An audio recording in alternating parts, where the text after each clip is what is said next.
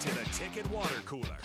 Brought to you by Culligan of Lincoln on 93.7 The Ticket and theticketfm.com.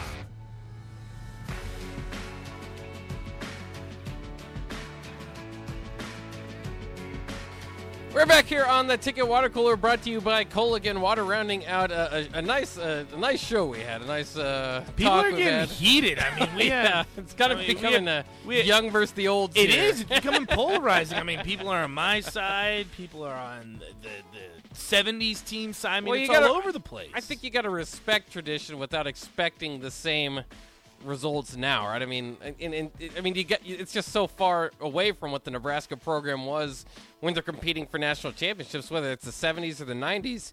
You know, that's what I like listening to VJ's show when they talk about the practice squads and, you know, all these like future 8-year NFL vets are at every level. The defensive line, there's 3 of them, and then at linebacker, here's 2 more of them. And it's just that's so far from not just the practice squad. The starting lineup for Nebraska is having trouble getting, you know, picked in the 5th or 7th round. And I think Jory hits it right on the head here. And this is kind of going into what I was saying. Not as easy as we're Nebraska and we have championships anymore. It's true. Yeah. It's true. Like, genuinely think about this, Bach. The guys that Nebraska is recruiting right now were born in 2004. They were born in 2004. They don't like it just. Yeah. Of course, it means something. There's always something to be said about history. There's always something to be said about the sellout streak. You always will have that. But these kids that were born in 2004, they don't know about that. They don't. Yeah, and for most they're not kids, going you to. don't know too much until, you know, it depends on when you get going. But I mean, you're 6 or 7 years old, maybe at the earliest is when you can start remembering realistically and kind of, you know, knowing what football is all about, you know, how it's all put together. And that's why I said, you know, that's around like 2010, 2011. A lot of these guys aren't going to remember Ndamukong Suh playing for the Huskers. You're not. And I know it's crazy to think about, but that's the reality that we're running into now. Kelsey points out, at least they don't remember Billy C. if they were born in 2004. Yeah, that's true, I suppose. But unfortunately, you know, what they do know is what they've seen recently. And that's why, you know, we kind of even talked, you know, off air a little bit about the in-state kids. And it was a problem last year bringing all the in-state kids in. And this year they're doing a better job. But what's that disconnect there? Well, the disconnect is you're not winning. Why would if I'm a kid that has an offer from Oregon, you know, you can use these examples where these guys went. Why wouldn't I be more interested in going to Oregon and instead of a program that's had, you know, 5 straight years of losing seasons? You know, and I feel like that's also another thing is just because you're from Nebraska, you're expected to go there. That's just since I've gotten here, that is just kind of what everyone said, and I just don't think that's the case anymore. It's just not. Say it again. I'm sorry. It said, I know our text line is blowing up. Everyone has different opinions flying all over the place. But if you're from the state of Nebraska, it's just expected that you go to Nebraska. And I don't know why that's the case. Well, because it should be emphasized. That's why I agree. And that's why people 100%. really, you know, pay attention to it. And because back in the day when you had a program like that, of course you're going to go to Nebraska. That was the goal for everybody.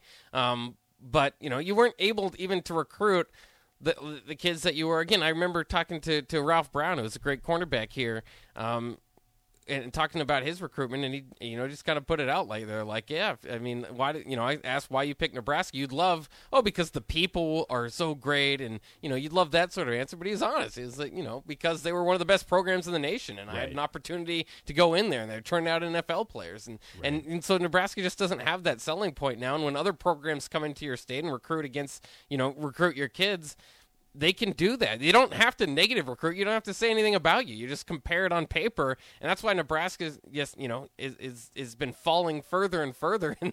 And regardless of you know how it had any impact on Scott Frost, but the Mike Riley hire set you back so far because now you've combined it with the Scott Frost one, and unless they can turn it around, I don't want to act like that's over, but it's been rough, real rough. Yeah.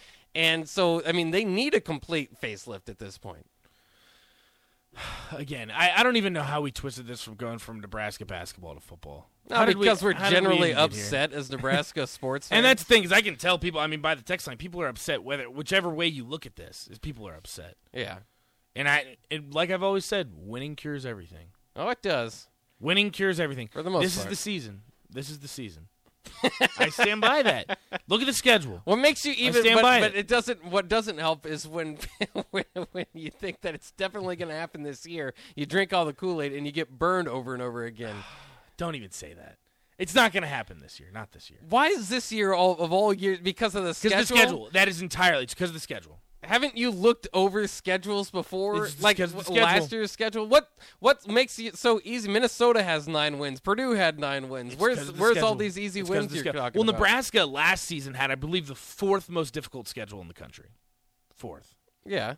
I highly doubt it's going to turn out that it's that way this year. Yeah. Could. I don't know. I mean, maybe you'll have a team like Iowa that ends up winning 12 games. I mean, at one point, Iowa was projected to play in the college football playoff. Yeah, you they're can always number 2 have in the something like nation. that. Yeah, and they weren't very good. So Yeah. got Like beat exposed. Indiana and Iowa State, which weren't It's like, very good. Congratulations, but more than Nebraska did. But I don't know. I think this is the year. I stand by it, and I know you're not going to, and I know you're a pessimist when it comes to those kind of I'm things. not a pessimist. I just You don't think they're are. going to- Don't even kid yourself. You are. I'm just not thinking they're going 10-2 after a 3-9 season. They literally could not beat anybody last year.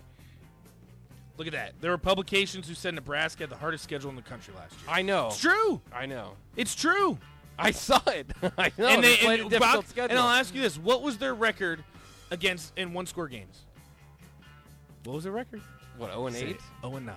Well, the Oklahoma happen. game was a 2-possession game actually. Was it? Or not the No, I don't Oklahoma think game. so. The Ohio State game is what I mean. No, I don't think it was. Yeah, it was. Was Yeah.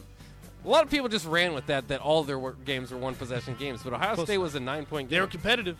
They were competitive in that game, though. We'll take a quick break. We'll be right back here on the block, but that'll do it for the Ticket Water Cooler here on 93.7 The Ticket. We'll be back tomorrow for more engaging conversation.